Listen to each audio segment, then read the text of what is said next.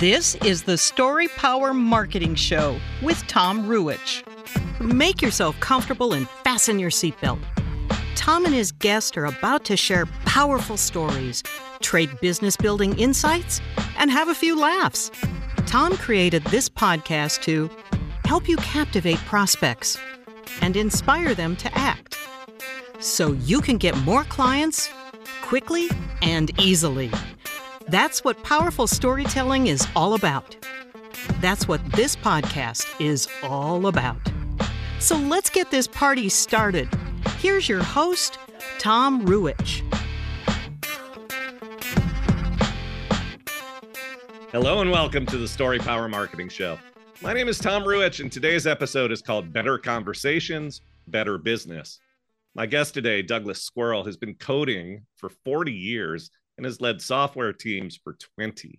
He uses the power of conversations to create dramatic productivity gains in technology organizations of all sizes. His experience includes growing software teams as a chief technology officer in startups from fintech to biotech to music and everything in between. He has consulted on product improvement at over 200 organizations in the UK, US, Australia, and Europe. He has coached a wide variety of leaders in improving their conversations, aligning to business goals, and creating productive conflict. He lives in Frogholt, England, in a timber frame cottage built, get this, in the year 1450. Douglas Squirrel, welcome to the Story Power Marketing Show. Hi, Tom. Glad to be here. Very happy to have you here. And before we got on the air, you were telling me a story about a company you had worked with that had this project that was stuck in the mud, 7 years and counting. The tech people were mad at the marketing people. The marketing people were mad at the tech people. Tell us that story and how you came in and resolved the issues. Absolutely. And I'll say this, I was the catalyst. The people in the organization had the difficult conversations that resulted. Sure. So this organization makes a product. It's a product we all use, we all know about, we all understand it. I'm not going to go into the details to save their blushes, but they had a marketing team that had hundreds of ideas, literally just loads and loads of new products, new things they could produce in their factory. The operations people were ready to produce these new things. The machines were ready. Everything was there except the technology. And the software that ran the machines and connected them up to the website and so on and let people buy the products was creaky and old and unmaintainable and unchangeable. But don't worry, there was something new coming. The tech people were working on the new thing. And they were always about 6 months from being done with the new thing. And they had been in that state for 7 years. So this business had been stuck, unable to take advantage of the new machines in the factory, the new products, the new ideas that were flooding in for that time. Now, the easy thing to do is to say, oh, those bad tech people, it's all their fault. They did the wrong thing, which is partly true. The tech people had not run things well, had not managed it well. But if you went and asked them, what they would say is, hang on, those marketing people, they're always changing their minds and they always have to shift around what we're doing and they give us new things to do. And so, they're the ones with the problem. The marketing folks, of course, said, well, if the tech people would just pull their fingers out, figure out what's going on, get us a new system, we'd be happy. The difficulty was that nobody was making a hard decision. And the hard decision was, out of the 100 things, we're going to do these 10. Because the marketing people, of course, being marketing people, always had new, crazy, wonderful, fantastic ideas. And there were more ideas than the tech people could keep up with. But no one within the business was disappointing people helpfully and saying, all right, fine, we're going to concentrate on this piece. We're going to get that live. We're going to use this machine and not that machine. And after we've done that one, then we'll move on to the next 10. And so that was what I helped them to do, is I helped them to put in place some people within the business who were not the most powerful or the most experienced folks, but they were the ones who touched all the pieces. They knew where everything worked. There was somebody from the factory end and somebody from the slightly more tech end. And I got them together and I said, you decide and you tell the CEO which things we're going to do. And you tell the chief marketing officer things we're going to do and not. And you tell the chief technology officer, you're going to build this one, but not that one.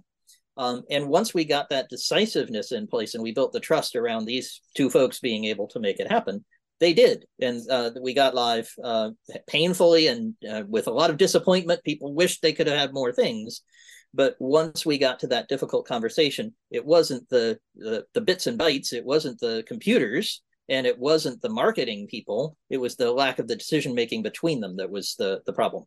Yeah, I think that's great. And I loved a phrase that you used a moment ago. No one was disappointing people helpfully. Oh, that's something I teach people I coach all the time. Yeah, so tell us more about that idea. So we're pretty good at disappointing people. At least we kind of understand what would be involved in that. Hey, Tom, sorry, I can't record the podcast today. I'm just not going to show up. That would make you pretty disappointed. And you would have said, what's this squirrel guy doing? But if I said, Tom, I can't make the podcast today because I'm going to come and do a talk for your marketing company and help them out, and I need to prepare for that. And in order to do that and get on the plane, I need to work on that at this time. That would be helpful to you. And you could then have a useful conversation with me. You still might be disappointed. I'm sure, Squirrel, I put aside the time for this podcast. But I'm explaining to you what other priority I'm putting ahead of it and how it might be beneficial to you. And you could say, hey, forget the plane trip, come do the podcast. Or you could say, okay, fine, we'll move the podcast. Having a useful discussion, even if we're not agreeing. And so that's what I teach people to do is to make sure that they actively disappoint other people, but always explain what the other priority is so everybody learns what that priority might be. Yeah, and that's a great segue to a principle I wanted to bring to this conversation. You work with tech companies, you run tech companies, but all of these principles that you're bringing to the table today apply to all businesses. That's why exactly, which is why the story was about a company with a factory, right? They're not a tech company at all. A manufacturing company. And the word that you used in describing what you've done and describing that idea of disappointing people helpfully was because. It's not just about saying you're not going to get what you want, I'm going to disappoint you. It's here's the deal because.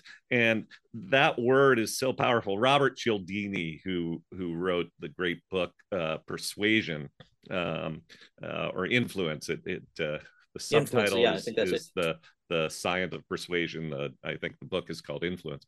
Anyway, Cialdini talks about the importance of that word in all facets of communication, including marketing. So if you say that we are raising our prices because, you're going to still have clients who support and love you and stick with you. But if you just provide disappointing news and surprise, here's the disappointing news, without that word because, all hell breaks loose. Exactly. And one of the great benefits also of disappointing people helpfully is you share a priority framework that helps them make better decisions for themselves. There's a wonderful story about Steve Jobs. He had the very first iPod on his desk because the engineers had brought it to him with wires hanging out of it and so on. It's this tiny device that was going to take over from the Sony Walkman. So if we remember all the way, I know you remember back that far. Some listeners might not be old enough, but I can tell you that was really revolutionary. And he had the first one on his desk, and he picked it up and he looked at it and he said, "Guys, this is too big. It doesn't work. You have to make it smaller." And they said, "My God, Steve, look, it fits. It goes in your pocket, 1,000 songs." He walked over to the aquarium in his office. He had this giant aquarium with lots of fish, and he dropped the only iPod in existence, right? They didn't have another one, just the prototype. He dropped it in, and he said, "Look, there are air bubbles coming out of it. That means there's space, and you can make it smaller. So don't come back to me until it's smaller." And the important thing about this is, first of all, they were really disappointed, right? But it was extremely helpful to them because they knew what the standard was. The important thing about this story is I'm telling you and your listeners this story. I never worked at Apple. I never met Steve Jobs, but it was such an engaging story. It was such a clear disappointment with a clear message, a clear because, that it spread through the whole company. And there were all kinds of decisions that people made that had nothing to do with Steve Jobs. He never saw them. He never knew about them. And they said, well, we don't want to wind up in the aquarium. And then it got out of Apple, and now we know it, and I can tell you. So you get that kind of viral effect from clearly disappointing people. And guess what? Us technologists, we're really good at disappointing people. We have a lot of disappointment to share because we can't do as much as everyone else might like. But if we can get good at that, and everyone else can help us get good at that, we can have so many more productive conversations. Yeah, I love that Steve Jobs story and vision and because and a common purpose and clarity. Again, this applies to all businesses, not just businesses who are creating tech. There's a similar story that came out of Palm when they were first developing the Palm Pilot. Same idea. And the story I've heard is that the guy who ran the team had a block of wood that was exactly the size that he wanted the device to be, and he would be in meetings and people would be size the wood. Nope. Yeah. Got to do it again. Yeah, and he'd be in meetings and people would be throwing out ideas in the dynamic you described. The idea people and marketing people are saying, "Oh, let's add this," and the tech people are saying, "Well, everybody's fighting." And somebody would say, "Let's add this," and he'd toss the block of wood to them and say, "Where are you going to put it?" And same idea. In your bio, Douglas, you talk about the idea of creative conflict, productive conflict. Absolutely. Very important. Talk about that difference between counterproductive conflict and productive conflict. Oh, fantastic. So let me think of a really good client example recently. And it's coming to me, sorry. It's okay. Yeah, so perfect one. I've got a client, again, has a tech component, and that's the person I'm coaching, but a huge non-tech component. They do outdoor activities in the United States. And they have a salesperson who really had an unproductive conflict with the person I'm coaching. And that person just gave him a lot of very personal attacks and described to him, why he just didn't understand the outdoor market. He didn't understand any of the people that they were marketing to. He and his tech team were not producing the right stuff. Exactly that kind of butting heads, unproductive conflict that you described. And the person I'm coaching came to me and said, "What do I do with this?" I said, "Well, you can do one of two things. You can decide this guy's a bozo. And he may be. I've encountered 3 psychopaths in my career in 200 different companies. And some of them you just can't work with. And he may be that." He said, "I really don't think he is. I think there's something else going on here." I said, "Yeah, I think so too. So what you need to do is instead have a productive conflict with him. And to do that, you're going to have to understand his language." And so the thing he's practicing is his homework. I'm going to hear about it tomorrow. I'm curious to see how it went for him. Is to go to that person and understand his story and how he got from a disappointment where the tech team hadn't completed something to, "You don't know anything about our market. You don't understand these things. You're hopeless." Because there's some steps in between those. And if my guy can understand that, he'll build trust with the person who's giving him this grief. And then he can come back to him with a very different type of conversation.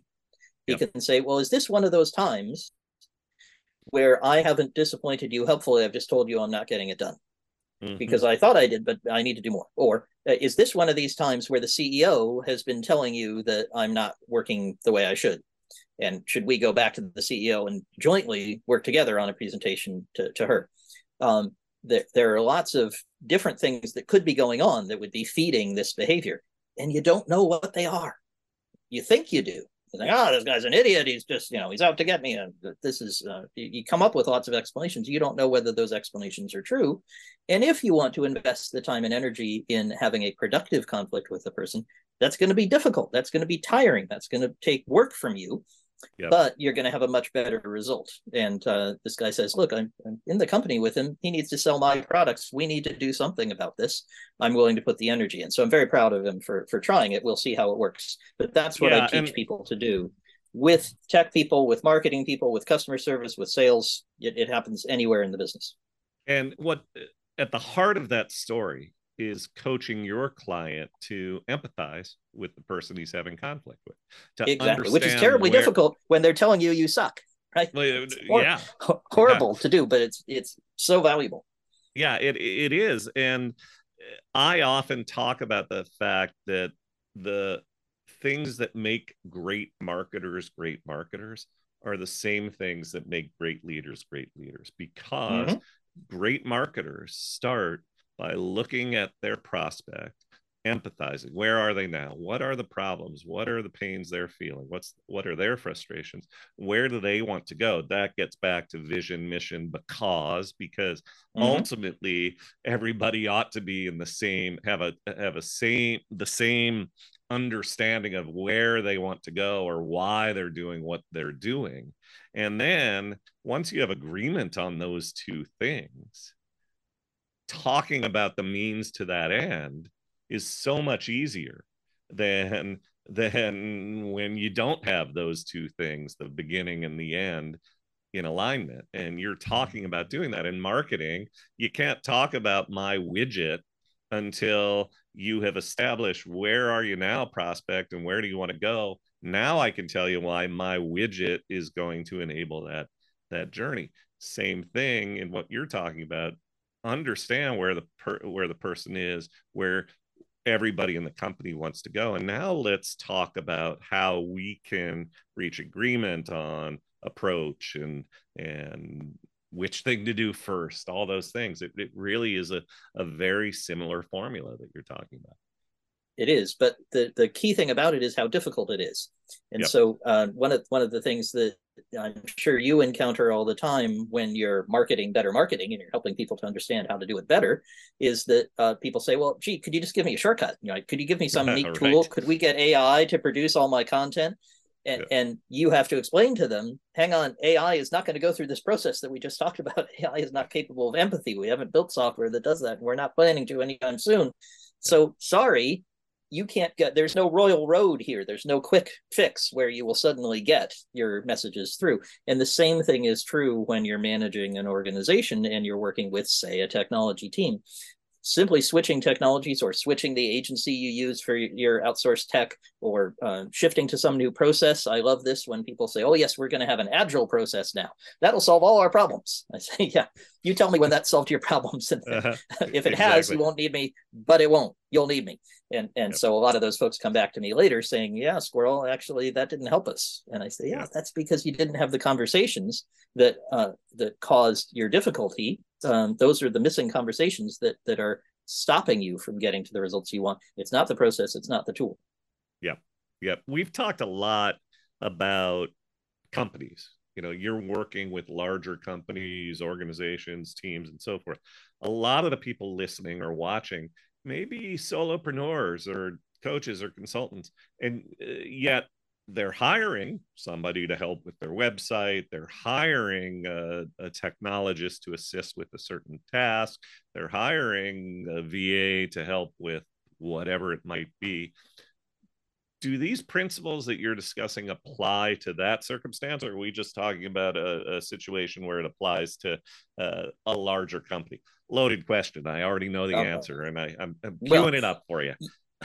Yes, of course it does. And I'll say this, that I work with companies of all sizes. So I have solopreneurs in my client base right now. I have one in Canada that I'm working with very closely. And I have very small organizations who might not even have their own technology. They have it all outsourced to some agency or something. I was chatting with someone just like that last week. And all the same principles apply, but even more. Because in a large organization, there's a lot of friction. There's a lot of useless meetings and people who have kind of baloney jobs that they don't really need to do. And there's a lot of cushion, so you can get away with a lot of stuff. If you're running your own business, as I do and you do, and you're the only one, if there's 2 or 3 of you in a startup and you're trying to make it go, there's no place to hide, right? So if there's an unproductive conflict, you can't just avoid it. You can't say, okay, fine, well, I'll let that division just kind of be dysfunctional over there, and I'll make sure I have a win over here in the blue widgets, and the red widgets will go south. You can't do that. Your only product is the widgets. You haven't got anything else. So when that's the case, you need the difficult conversations even more, but it's even more difficult because you don't have the institutional support. You don't have somebody to go back to. You don't have an HR department. You don't have those sorts of tools, the cultural reinforcement. You have to create it all yourself. So I have a lot of empathy for those folks. That's a difficult situation, but you still need the same tools. Yep. Amen. So where can people find your stuff? And for people who are listening and watching, what's a good starting point to begin learning from you and experiencing what you can offer? Sure. Well, I do tons of stuff for free, and you might think that's well, I suspect you would have a whole marketing theory about that. I just do it because it's fun. But what I do for free mostly is at squirrelsquadron.com. You can find me at douglassquirrel.com, but squirrelsquadron.com is where I have a community of thousands of tech and non-tech people working together. There are lots of communities of marketing folks and lots of communities of finance and lots of communities of CTOs. I don't know of any other one that unifies tech and non-tech people to talk about how to improve their interactions. That's what we do. I was just writing a post today on how technology is impacting fashion, because we have a number of people in the fashion industry, and there's some big news over here in the UK on the fashion front. So, we're discussing not just technical topics and, what nifty new tool and what is AI going to do. We do talk about those things in a non-tech friendly way, but we talk about how can you run your business more effectively? How can you make a profit out of these crazy technologists that are sat over there talking about Star Wars and wearing crazy T-shirts? Those geeks over there have an ability to really transform your business if you can talk to them the right way, and if you can help them to talk to you the right way. So that's the best place to find tools and materials and ideas. I do a free event every week and that sort of thing. So head on over to squirrelsquadron.com if you want to hear more about this. And the free event is a live event? So I do mostly on Zoom, so accessible to the whole world. I do them in person as well. I did Berlin and Vienna and Miami and doing London in a couple weeks. So I get around. Beautiful. And if somebody is interested in hiring you, what does a typical engagement look like, or is there such a thing as a typical? Oh my heavens! Well, I do everything. It's you do it 200 times, you get every variation in the world. But I do things like evaluations. So investors hire me to check out a technology team and tell them where they're strong and weak and how they're interacting with the rest of the organization, which is what most people don't do. They just look at the tech itself. I coach people, as I talked about before. I have clients who bring me in to coach many members of their team, or just one person, or solopreneurs who bring me to coach them and help them to run their businesses better. And I do strategy work as well. So if you want me to come and help your whole organization figure out where it's going, I can do that in a day rather than months and months of document production. We'll get to real results in no more than a day with your leadership team. So I do all that kind of stuff and more. So get in touch if you're interested. And as far as content you're putting out there, I know you have a podcast. Tell us about the podcast. So that's one I do with my co-author. So I guess I should show the book. I have a slightly beat up copy here of Agile Conversations. It's well thumbed because I use it a lot. That's some of the podcast is called Troubleshooting Agile. But don't be put off by the name. We're not actually advocates of any particular Agile software process or something. That may not even mean anything to you. Don't worry about any of that. What we talk about is all these difficult conversations as they apply to organizations of all sizes. And in particular, we often take a technology view, and we'll take a technology problem and say, here's how we helped an organization solve it. Here's how this organization could have attacked this problem. And we've done, I think we're over 300 episodes now. So there's a big backlog. That's at the best place to find all that stuff is agileconversations.com. So I'm going to give you lots of links to put in the show notes here. Sorry. We will have them all in the show notes. If you start at squirrelsquadron.com, you'll find everything else. Outstanding. Any parting thoughts before we call it a day? Man, one of the things I do with all my clients is teach them how to market internally. And I liked your comments about how important it is just like to be as empathetic as a great leader as it is to be a great marketer. So I may steal that from you. That's one I really enjoyed. Absolutely. Yeah. Because if you don't tell anyone the amazing new stuff you've done in your technology organization or your marketing organization or any other part, no one will know and no one will use it. And it's surprising how often the organization isn't aware of something wonderful that's happening in some piece of it. So go out and market. That's my message. Yeah, I think that's great. And I love that concept of marketing internally. The very principles that you bring to the outside market, business leaders should apply internally. And it's not just about cheerleading. It's about developing that sense of clarity. It's about disappoint people helpfully. disappoint people helpfully. I love it. Douglas Squirrel, thank you so much. Really appreciate everything that you bring to the table. I encourage anyone who's watching or listening to go check out the places that we talked about. You'll see all those links in the show notes. And I thank you for watching, for listening. If you want to know more about the Story Power Marketing Show, past issues, show notes, where to find it in your favorite platform, go to storypowermarketing.show and you'll find all those things, episodes, show notes, and so forth. If you want to know more about Story Power Marketing and how to transform your content from prospect repelling to client attracting, go to storypowermarketing.com, free resources, sign up for the email list.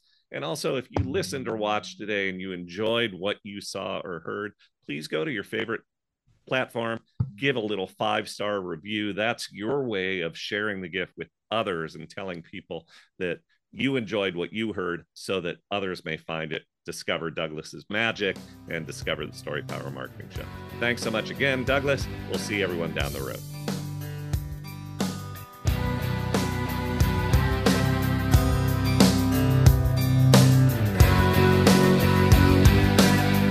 Thanks for listening to the Story Power Marketing Show with Tom Ruwitch.